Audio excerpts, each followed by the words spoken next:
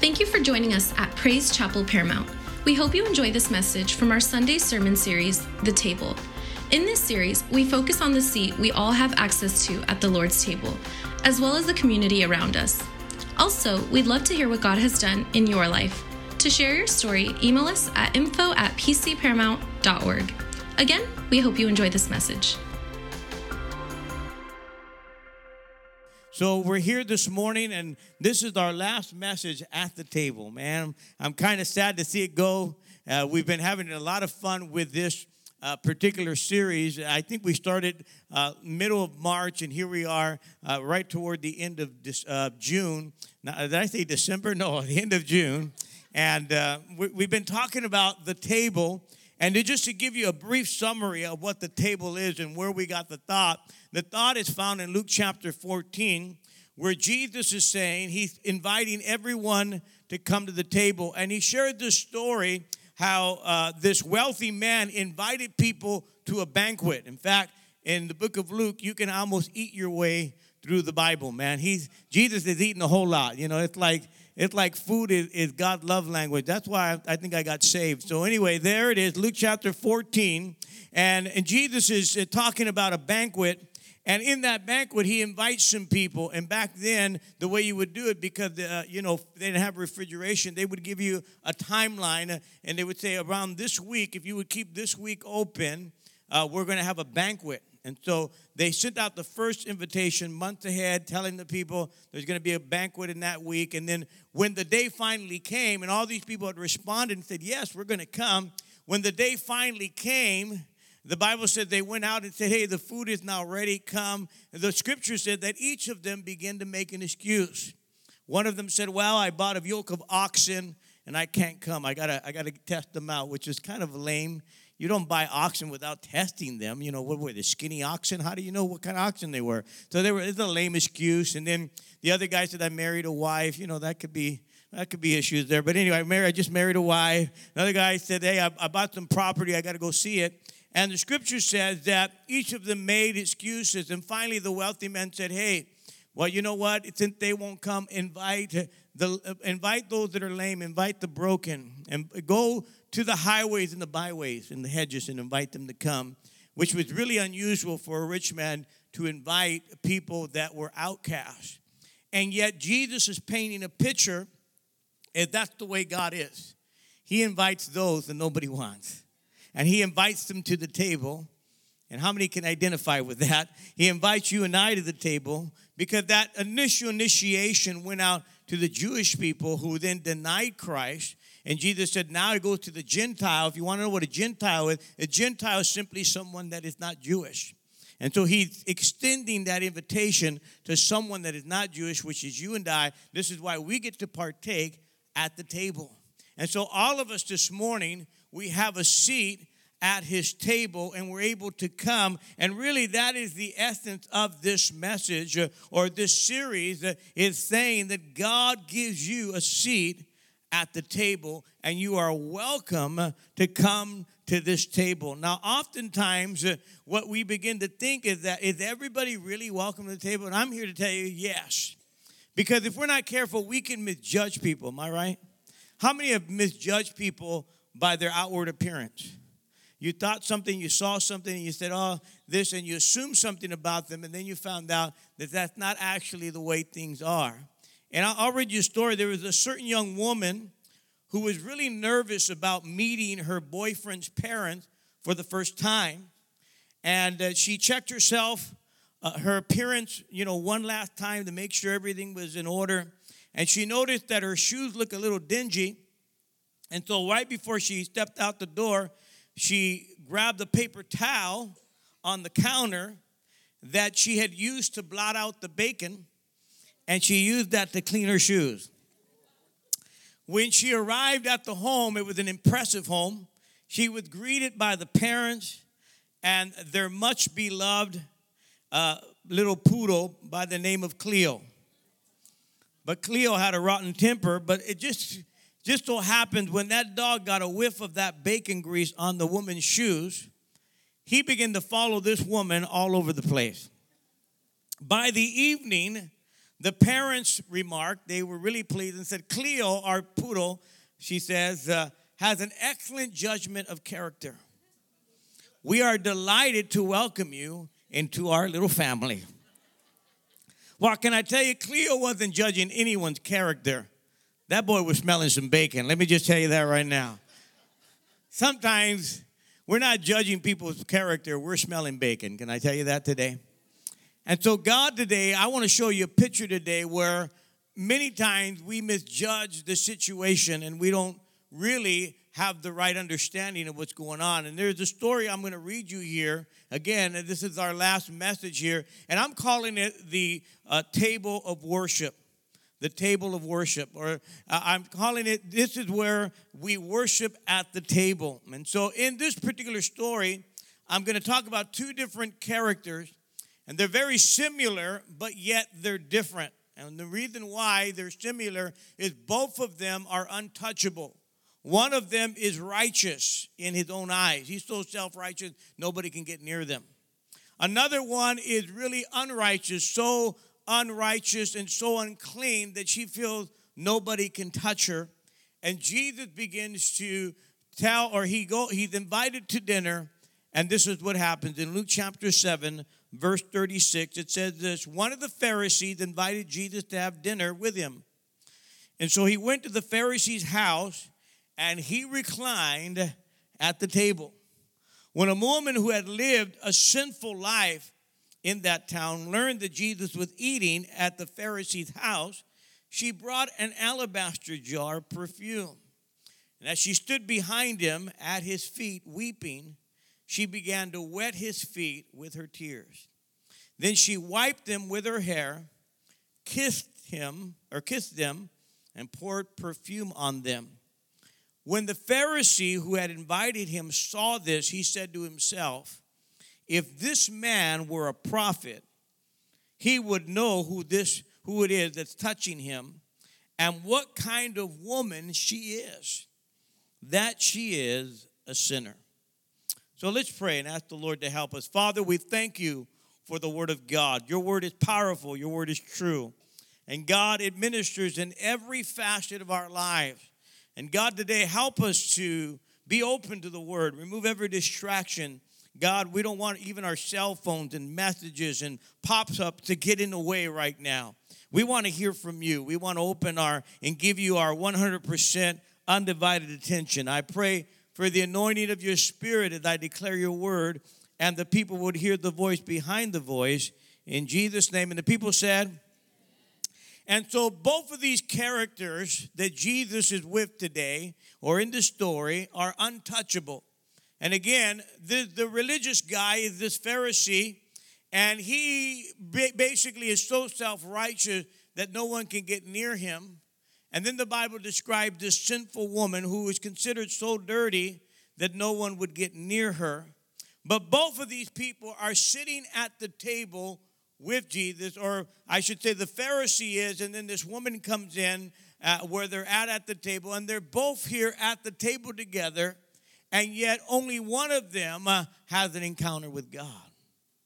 Yet they're both there. See, many times we come to the table and we forget why we're there. We're there because Jesus invited you. And we forget who's there. Jesus is there. The most important person at the table is Jesus. And when you remember why he's there and who he is, it will cause you to worship. And this is exactly what this woman does. She comes into the room, and the first thing that she does is she worships him. Now, I want you to picture what's going on here, because the Pharisee is the religious man. Back then, they were so religious that they walked around with their nose up in the air, and they were so self-righteous and so full of themselves. How many have met people like that? And, they basically didn't want anyone to get near them. And many times, they were the very ones that would question Jesus, because they were always focused on the outside. They were focused on the external things. And if you didn't do all these different things on the outside, that means that you weren't righteous. They had a certain way where they washed their hands and certain traditions that they made up. and this made you more holier than others. And so they didn't like the fact that Jesus didn't do any of those things. In fact, Jesus many times called out their hypocrisy. Jesus called them hypocrites. And he exposed them. And Jesus reached out to the broken. Jesus reached out to those that were hurting. This religious man, this Pharisee, never did any of that. So Jesus is there, and this Pharisee is there. And it's probably not a very, he probably didn't invite Jesus there for good motives. He might have invited Jesus there as many times before. If you read the gospel, they had the wrong motive. They wanted to trap Jesus in questioning him. They're hoping that he would contradict himself. And so here they invite Jesus to dinner, and during this time while they're having dinner, this woman walks in, and she presumably is not invited. As we can tell, she shows up, and she begins to cry and weep at the feet of Jesus. And the Bible says that her tears wash his feet, and she dries his feet with her hair, and she breaks an alabaster box or perfume and pours it on his feet. And really what's going on, it's an act of worship. Say worship. But the Pharisee is so disdain. He's on the other end, and he's looking, and he's disgusted. He can't believe that Jesus, this man of God, would allow this woman to touch him. That would allow this woman, he's supposed to be a holy man, and he's allowing someone so dirty and so disgusting to touch him. And see, the Pharisee has the wrong heart. Can you say amen? He's got the wrong attitude.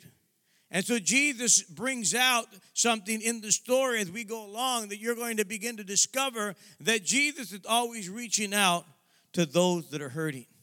Now, the Bible describes her as a sinful woman in the city or a sinful woman in town. It doesn't really tell us what her sin is. In fact, many commentators believe that she was a prostitute or a harlot because the way the scriptures describe her, it says a sinful woman. Other translations say an immoral woman. A woman that's a prostitute. Many translations actually say that. So many commentators agree that this woman must have been a prostitute because she's described as a woman of the city, but we don't know that 100%. I mean, she could have been the town drunk, right? She could have been the woman that was the town thief or the town gossip, right? She could have been one of those women, but we're going to presume that, in fact, that she was a prostitute, and the fact that she had some money behind her because she had this alabaster perfume. And if you remember here, a couple weeks ago, we read about another woman by the name of Mary who broke an alabaster box that was worth 1 year's wages. But in that story, the Bible says it was Mary that broke it over the head of Jesus just a few days before his burial. So she was preparing Jesus for his burial. This is not the same woman. This is a different woman who again had an alabaster box, an expensive perfume. And so many commentators said she must have been a high-priced prostitute, just to describe, to tell you that this woman, she had some money, but she realizes that she's broken, that she's in sin. And she finds out that Jesus is at the house of this Pharisee. She must have heard about him. She must have heard about his teaching. She must have heard who he was. And so she makes her way to this house. And, of course, the Pharisee is looking down at her. So my question is, how did that woman get into the house anyway? Why didn't one of the servants stop her? Maybe she was familiar with the house. Maybe one of the Pharisees were her customer. I don't know. It could be. I may be gossiping now. I don't know. But how did she even know where the table was? How did she even know? How come nobody stopped her? How come nobody said, oh, you can't come in? Apparently, she may have been familiar with the place. I don't know. But she made her way in, and she finally gets to the house or goes into the room where Jesus is at. And, of course, as we just read, she's weeping, she's crying, and she's washing the feet of Jesus with her tears.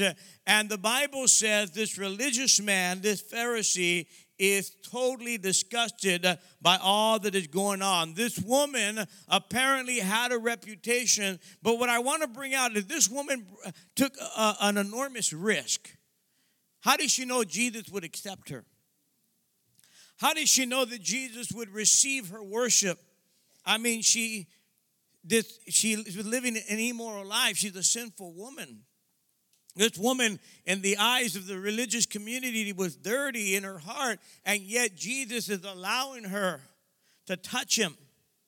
And he's responding, as we're going to read in the story, he responds to her. And here's the thing, she took this enormous risk. But I want to say to you a couple of things as we get into the story, is that this woman had a heart of worship like you and I should have. Number one, if you're taking notes, she worshiped boldly. In other words, she didn't care who was around her. She didn't care who was looking at her. See, I believe this is the proper way we ought to worship. You shouldn't care who's looking at you. She's crying, she's weeping, she's on her knees, and she's just pouring out her heart. She doesn't care that everybody's at the table. She doesn't care who's looking at her. She's worshiping Jesus. We don't know her name. We don't know her age. She never even says the word as you read the story. We never hear her speak. But I believe in that worship, she was saying a lot more than we could say verbally. And as she's worshiping Jesus there and at his feet crying, she is doing it boldly. She doesn't care who's around. And I believe that is the key to you and I, because believe it or not, if that woman was the prostitute, she could have been stoned. And I'm talking about, with stone, not get stoned. I'm talking about she could have been stoned with actual stones, right? And she could have been put to death. But in spite of that, she boldly was there worshiping. And here's a scripture that I want to reference, because I think that's the proper way to worship. It says, seeing then, look at this scripture, Hebrews chapter 4, verse 14. It says, seeing then that we have a great high priest who has passed through the heavens. Who's this high priest? Jesus, the Son of God. Let us hold fast our confession. For we do not have a high priest who cannot sympathize with our weaknesses, but was in all points tempted as we are, yet he's without sin. Let us therefore, it says what? Come boldly, say boldly, to the throne of grace, that we may obtain mercy and find grace to help in time of need. So the Bible's saying that Jesus can identify what's going on in your life. He can identify with your weaknesses. Many times I hear people say, well, God don't understand what I'm going through. He doesn't understand what I'm feeling. Can I tell you something? He knows exactly what you're feeling. He knows exactly what you're going through. He's been through that. In fact, the Bible says he can sympathize with our weaknesses. And you say, well, God doesn't know all the temptation I'm going through. The Bible says he's been tempted in every area you have, yet he's without sin. Well, you have another excuse? Any other excuses besides that? Because apparently Jesus has gone through it all, and that's why we can go to him in boldness to receive what? Mercy and grace in time of need. Friend, he can give you the grace and the power that you need. So this woman must have heard that Jesus was there, but she went boldly and she wasn't rejected. All of these things that turned out that Jesus responded to her. And the second thing I want you to notice is that she worshiped with a humble heart. She was humble. Say humble. Because she came to Jesus and she's weeping. We see her posture. Her posture of that is she's basically kneeling where his feet are at. And so her posture is that of worship, of humbleness. She's being humble. She doesn't care. She's crying. She's weeping. All of these different things. This is, I believe, the spirit of real worship is when people are willing to humble themselves a little bit. Man, they don't care. They're willing to humble. I watch some people sometimes. They won't even lift their hands.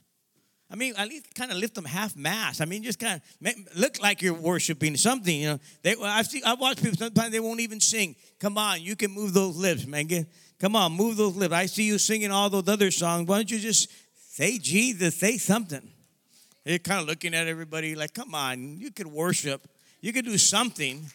Humble yourself a little bit. See, this woman was willing to humble herself, and we see, actually what we're seeing is a heart of repentance. And later on, I'll show you why we're seeing that, because really, this woman, she was sinful, but in her worship and in her humility, in her humbleness, she was basically repenting before God. And she worshiped honestly. And what I want you to think about is that she didn't care about her bad reputation. She was being honest. God, here I am. This is the condition of my life. And all I can offer you is this perfume. This is all I've got, God. I'm going to give it to you. This is all I got to give you. So she worshiped honestly before God, and with a humble spirit, and a humble heart. And I believe the fourth thing, if you want to write this down, is she worshiped extravagantly, because this perfume was very expensive. How many of you know worship will cost you something? She was willing to give her best. That's the very best she had. And she poured it out before the feet of Jesus. And she poured it out on him, this expensive perfume. She didn't care how much it cost. She didn't care how much she had to give up. She just wanted to be at his feet worshiping. And she gave up what she had. See, I've watched people come to God. I've watched them even through the years of pastoring. I've watched people come and they just give God what they have. I remember being at a service and watching people throw things on the altar. I'm thinking, well, are those donations or what are those things? No, they were drugs. People were just throwing their drugs at the altar.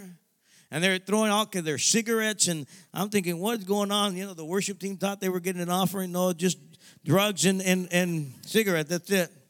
But I remember having to get rid of them, making sure nobody knew what we were doing with them, because everybody, anyway, we make sure got rid of all the drugs. But what they were doing is they were surrendering. They were surrendering what they had, what they were bound to. I've watched people do that, and they just surrender things and say, this is all I've got. I'm going to give it all up for God. I don't care. And I've watched them transform, and I've watched them change. See, the person that left transformed from that table that day wasn't the Pharisee, but it was that woman. And here's the extraordinary thing, is that she worshiped God despite her condition. See, many people think, well, I can't worship God because I'm too broken. I can't worship God because I'm too dirty.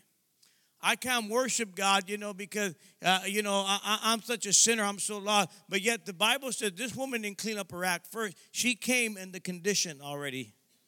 Are you hearing me? It was after that worship and that heart of repentance, then transformation came. See, I believe this morning, as we get into worship, then transformation takes place. The Bible says this. Let me reference you this scripture, Romans chapter 12. So then, my friends, because of God's great mercy to us, I appeal to you, offer yourselves as a living sacrifice to God. You know what a sacrifice is? In other words, you're willing to die to yourself. It's to dedicate it to his service and pleasing to him. This is true worship that you should offer. And they said, do not conform yourself to the standards of this world, but let God transform you inwardly by complete change of your mind. Then you will be able to know the will of God, what is good and pleasing to him and perfect. So as we offer ourselves as an act of worship, then transformation takes place. As this woman was humble enough, as she was bold enough, as she was honest enough, as she was extravagant enough, when she did that, she poured out her life in confession of worship. Then she experienced the transforming power of God. Let me tell you, once you were lost, but now you've been found. Once you were blind, but now you can see. Something happens. I tell you, sometimes I'm looking at people and they're missing an opportunity to worship God. They forget who's at the table. See, let me ask you a question. Why did you come here today? I pray that you came not to look at a good-looking guy, but to experience the power of God. Experience the touch of God. To come this morning to say, you know what? I came that I could be transformed by God's power. I came to get a hold of the promises of God, because you can't. And so let's look at the backstory in verse 39. So it says, so the woman went through there, and it said, when the Pharisee who had invited him saw this, he said to himself, if this man were a prophet, he would know who was touching him and what kind of woman she is, that she is a sinner. So he's saying if Jesus knew who she was, so he's not only disappointed in this woman and disgusted by the woman, he's disappointed in Jesus. Like, Jesus, I can't believe you. You're supposed to be a man of God. You should know who this woman is. You should be a prophet. If you were a prophet, you would know. How many know he wasn't just a prophet, he was God himself? The Pharisee didn't realize who he was talking about. And so he's thinking, he doesn't know what's going on. But let me just tell you something. God reads your mind. He knows exactly what you're thinking. And so he's making a judgment call on this woman. Now, let me just pause here a second, because I believe sometimes when we talk about judging people, a lot of people get it wrong. How many know there's a lot of people out there, they don't even come to church, they've never read the Bible, but there's one scripture they do know. Don't judge. Don't judge. The Bible said don't judge. They don't even know where it's at. Matthew chapter 7, verse 1, in case you guys don't know. Matthew 7, verse 1. And I usually say, yep, Matthew 7, verse 1. Let's read the rest of the scripture, though. Let's put it in content. Don't just read part of the scripture. Let's read it all complete so we can get the real meaning of what Jesus is saying. Because, man, you talk to people, don't judge. Don't be judging me. Honey, people are judging every day. Before you even got here, you made judgment calls. You were making sure when you came to that stop sign that you were judging whether that guy was going to go first or you're going to go second, right? You're judging whether that person is going to stop at the stoplight or not. You judge your kids all the time. You say, are you lying to me or are you telling me the truth? You're making a judgment call. You make a judgment call all the time. And you call for service over your phone over something, and you want to make sure, let me talk to your manager. Why? Because you're making a judgment call. You don't trust what that guy's telling you. Can I speak to your manager? Why do you need to talk to the manager for? He just told you couldn't do it. No. You don't trust that guy. You made a judgment call. Am I right? We're making judgment calls all the time. So let me just read you this scripture to give you a little bit of context to what we're saying here. In Matthew 7, verse 1 through 5, it says, judge not that you be not judged. So that's where most people stop. But let's read the rest. For what judgment you judge, you will be judged. And with the measure you use, it will be measured back to you. And why do you look at the speck in your brother's eye, but you do not consider the plank in your own eye? In other words, you can see the speck there, but you got a telephone pole in your own eye, it says. Or how can you say to your brother, let me remove the speck from your eye and look at the plank in your own eye? Hypocrite. First remove the plank or the telephone pole from your eye. Then what? You will see clearly to remove the speck from your brother's eye. So what the Bible is saying, when the pole is removed, then you can make a judgment call and see the speck over there. You hear what I'm saying? Now, what does it mean by not judging? What the Bible is talking about, not judging, is judging unfairly. Judging with condemnation. Are you listening to me? Judging with superficial. You're only looking on the outside. You don't know everything that's going on. You don't realize you're smelling bacon. Are you listening to me? You're there. You're making a misjudgment about the person. And so Jesus is talking about not wrongly judging people, because many times we judge people wrongly. We condemn people. We're unforgiving. We're self-righteous. We're making ourselves better than them. That's the wrong kind of judgment. But see, I can make a judgment call on people. I can make a judgment whether a person is a certain way. If he comes in reeking with alcohol, and you say, hey, pastor, smell like alcohol. No, he don't. He don't. Don't judge. That dude, that whole breath, everything is, he's a guy been drinking. Guy comes with glassy eyes, red eyes. He's on drugs. Oh, no, he's not. Don't judge him. He's not on drugs. Bro, he's on drugs. You could tell. I'm not condemning him. Are you listening to me? I'm not putting him down. We're going to pray for him, but we're making a judgment call. We know what's going on. If you come in with a knife, I'm going to say, well, he's not going to do nothing with a knife. He's pointing the gun. He's not going to shoot. But you better make a judgment call quick. Are you hearing me? This guy's going to commit a crime. We want to stop that. So what I'm saying to you is the scripture's talking about making a judgment when we're condemning someone, when we're unforgiving in heart. That's why Jesus said when the beam is moved out of your eye, when that harsh judgment, when that self-righteousness is moved out of your eye, then you can clearly see what's in that person. Are you hearing me?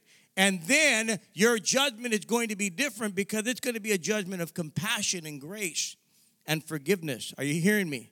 That's exactly what Jesus was trying to show this Pharisee. Because, see, I believe the best ministers, can I be honest with you? Everybody here, if you're a Christian, you're a minister. The minister is not just standing here. You're all supposed to be ministers too. You're supposed to be able to minister to people. The best effective ministers is when you see people walking down the aisle and you can see their brokenness and you can see what's going on in their life and you can look at them and you can say, you know what, I could relate to that person because thank God, you know what, that used to be me. That could have been me. Well, let's just be honest. Sometimes that is me. Because it's not victory every second, am I right? And the best ministers can relate to someone that's broken and say, I know. See, as the pastor, I know where I came from. And I know where some of you came from. Can you say amen? You clean up pretty good. Let me just be honest with you. You clean up real good.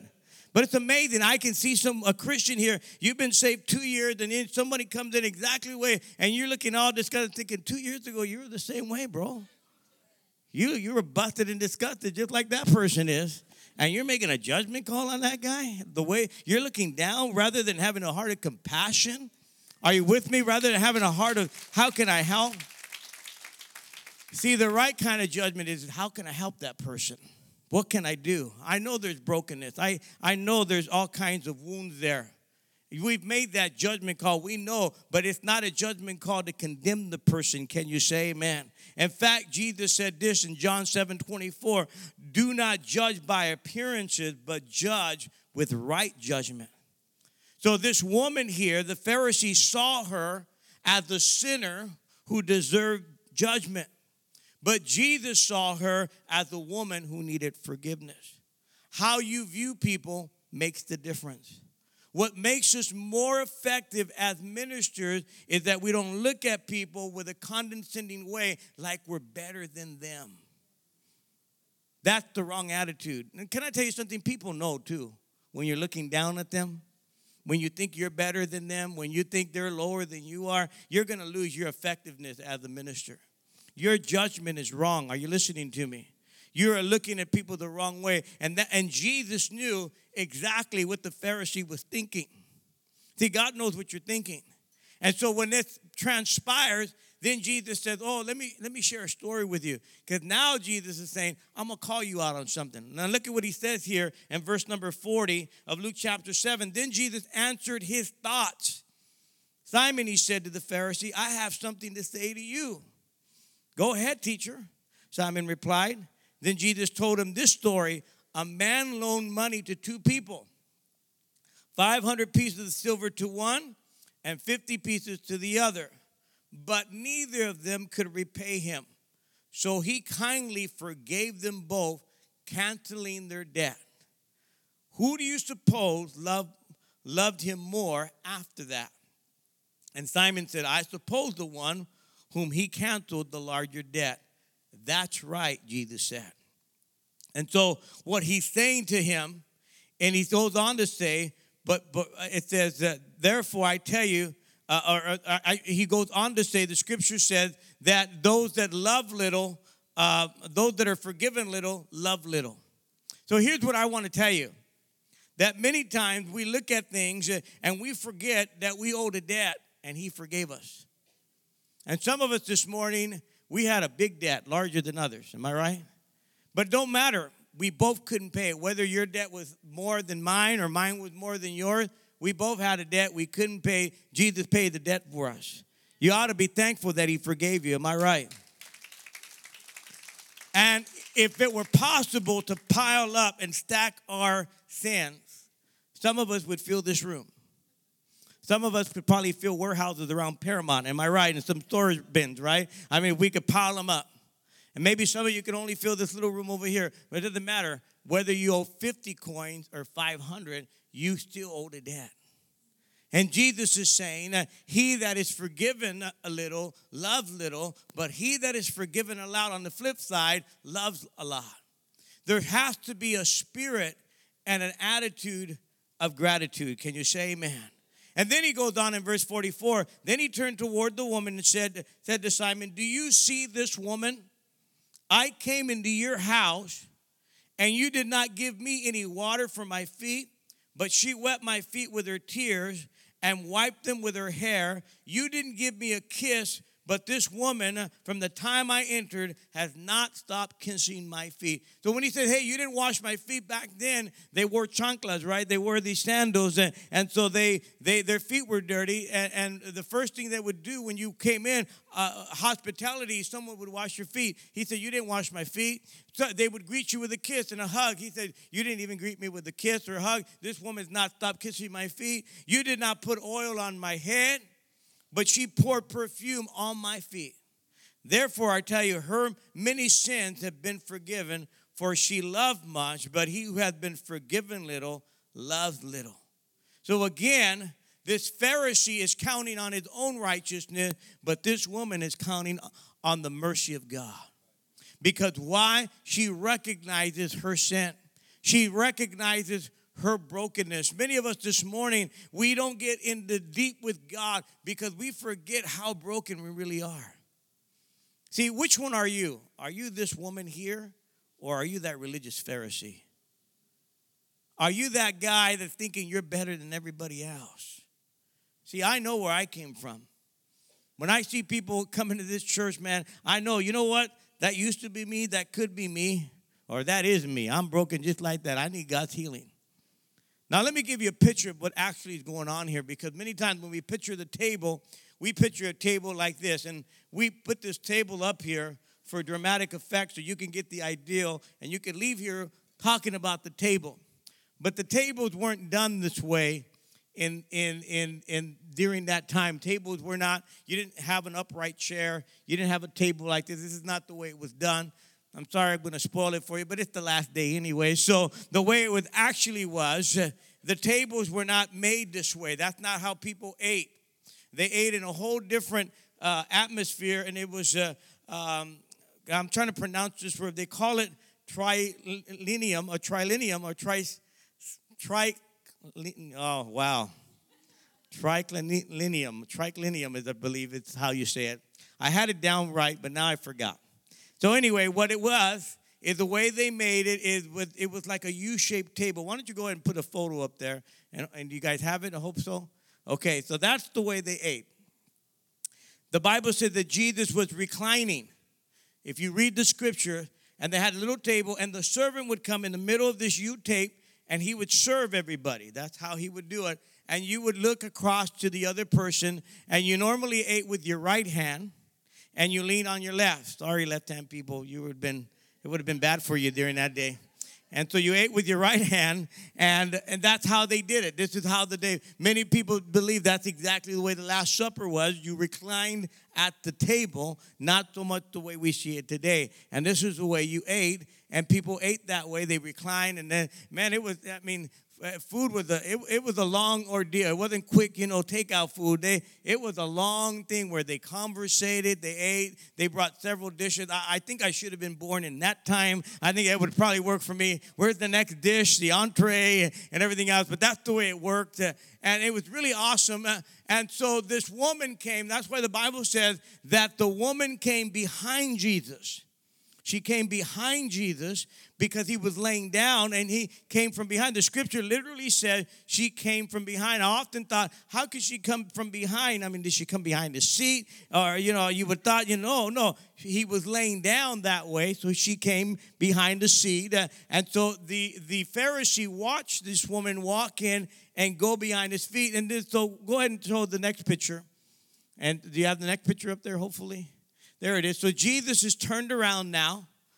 He said, oh my goodness, this woman here is washing my feet. You can see the Pharisee right behind him. And he's looking at this woman who's there washing his feet. Now, I did that. Keep that picture up there. I kept that picture up there because I want to point out something in this picture. Because Jesus said something to the Pharisee. to Simon the Pharisee. He said, do you see this woman? If Simon would have been positioned the way you see it right there, the guy in the white beard, and Jesus is there, Jesus has his back towards Simon. He really can't see the woman, and Jesus is facing this woman who's the sinner. Isn't that something that Jesus will face the sinner, but turn his back on pride and self-righteousness? He said, do you see this woman? No, he literally can't see her. He has to see Jesus before he sees the woman. See, the accuser, the devil will come. He'll accuse you of sin. Let me tell you something. The devil has to see Jesus before he sees you. Can you say amen? Jesus will put himself between you and the accuser.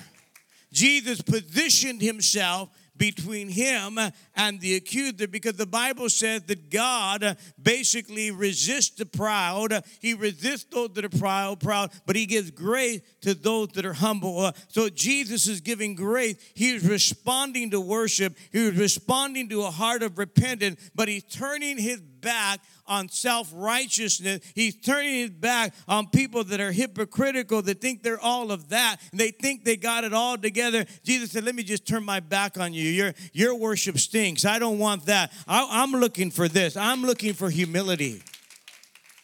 I'm looking for someone that would humble themselves and throw themselves at the feet of Jesus.